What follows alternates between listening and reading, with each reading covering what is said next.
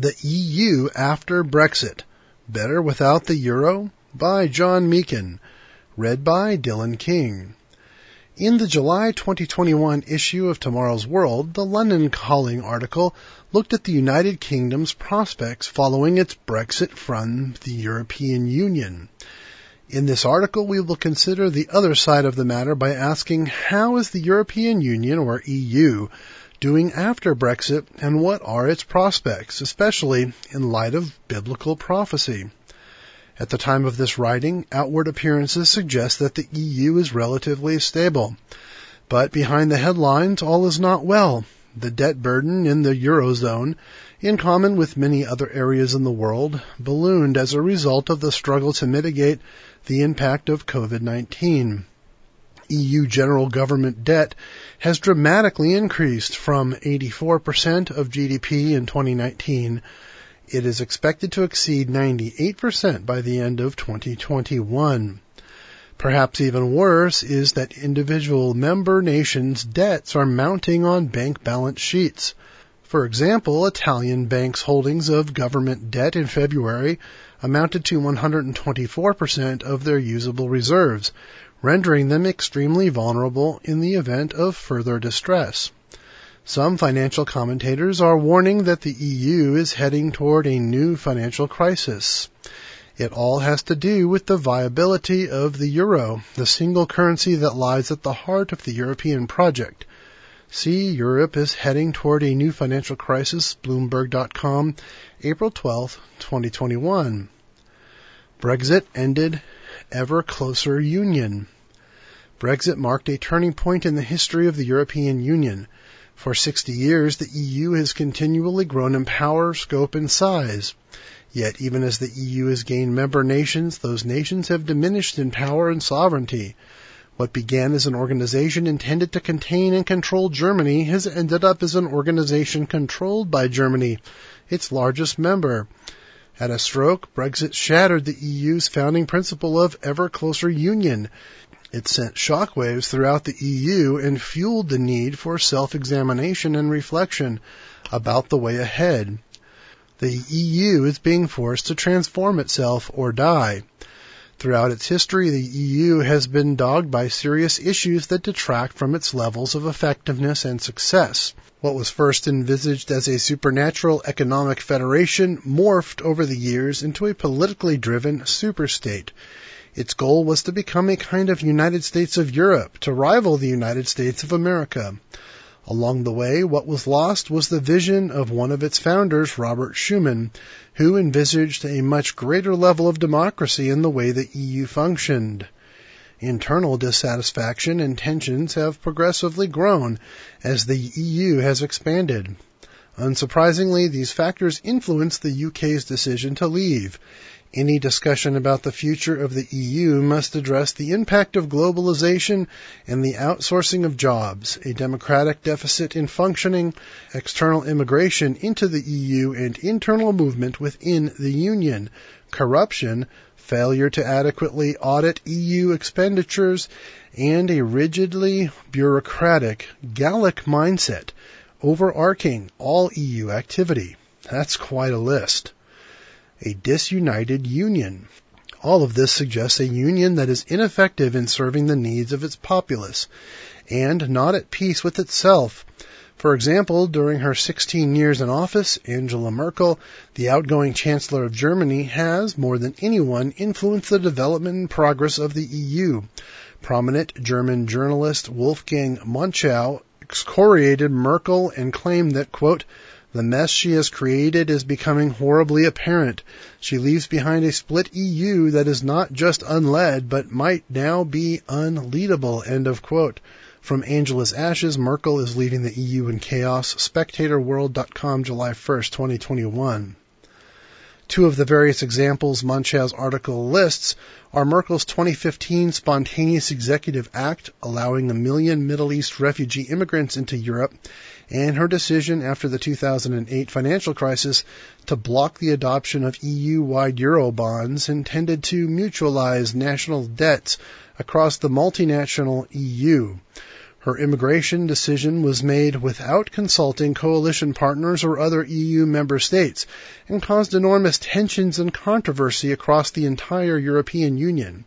Her decision to kill the Eurobonds proposal could very well have caused the entire Eurozone to collapse were it not for the intervention of Mario Draghi of the European Central Bank, or ECB.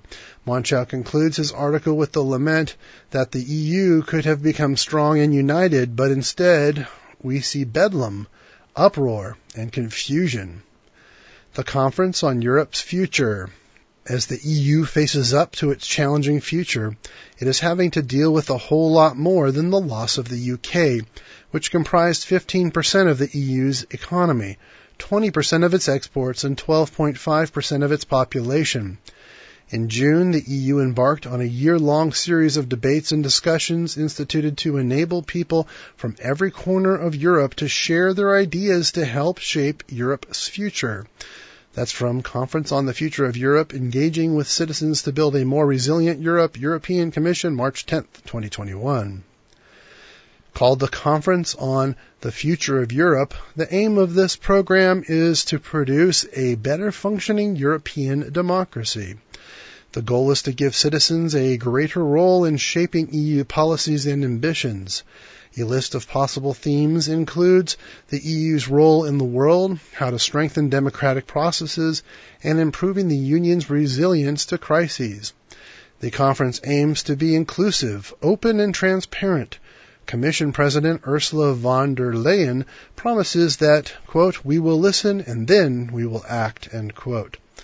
Whether or not this will succeed remains to be seen. The task of taking 27 disparate countries and creating one cohesive union that is effective, thoroughly democratic, honest, and prosperous is a mammoth undertaking. Some would say it is impossible. A fatal flaw revealed, which brings us to one topic the conference will probably not discuss, though it is the proverbial elephant in the room and seems to be the problem with the greatest potential to doom to failure the EU project in its current form.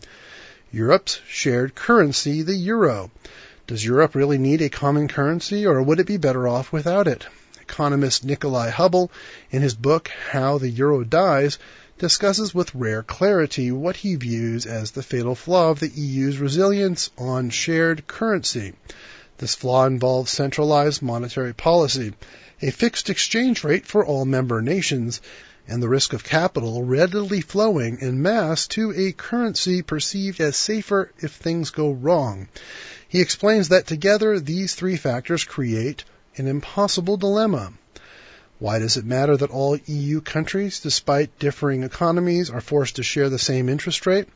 Because this means that member countries are denied an important safety valve to control their own interest rates, if and when circumstances arise that demand a change. This is especially true when one struggling country could benefit from a lower interest rate, while another needs a higher interest rate to curb speculation, inflation, and excessive debt. The needs of European Europe are different from those of Southern Europe, which in turn differ from the needs of Eastern Europe. A one-size-fits-all approach just does not work in practice and is the cause of continual tensions and crises within the EU. This is why all currency unions like the euro inevitably come unstuck. Political policy comes into conflict with economic reality, and eventually the former must give way in the face of capital flight. Hubble succinctly expresses his conclusion, quote, "Monetary unions do not fail because of economics. They fail because economics drives politics to abandon them," end quote, page 79. The UK, for example, learned that the hard way when it was briefly part of the EU's exchange rate mechanism, and in order to retain control over its currency and monetary policy, it decided not to join the euro. According to Hubble, this is why the Eurozone is likely to fail. He quotes Rolf Dahrendorf, former director of the London School of Economics, saying what many others believe, quote, "The currency union is a great error, a risky, reckless, and mistaken goal that will not unite Europe but divide it." Hubble, page 30. Similarly, Professor Francois Heisborg, a former chairman of the International Institute for Strategic Studies, wrote, quote, "The dream has given way to nightmare. We must face the reality that the EU itself is now threatened by the euro. The current efforts to save it are endangering the Union yet further. End of quote.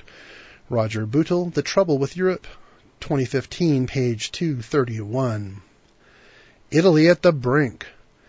Italy is the 8th largest economy in the world. However, it is mired in debt and has no hope of resolving those debts as long as it stays inside the Eurozone. It is essentially on life support from the ECP, which has bent the rules and artfully come up with clever schemes in order to keep Italy afloat. But this cannot go on indefinitely, and a hefty number of loans to Italy are set to come due for payment in 2021. The big question is, how is Italy going to resolve its predicament? Ambrose Evans Pritchard of The Telegraph wrote that, quote, Italy must choose between the euro and its own economic survival, end quote, on May 11, 2016. Roger Bootle, chairman of Capital Economics, is one of the UK's best-known economists, as well as an acclaimed financial columnist and writer. He writes that, quote, the euro has been a disaster from the beginning. It shows the quality of EU decision-making at its worst, driven by national politics, horse trading, considerations of national prestige, and childlike visions of future European unity. With scant regard for economic reality, one of the most important issues is what the euro's survival or breakup would imply for the future growth of the EU.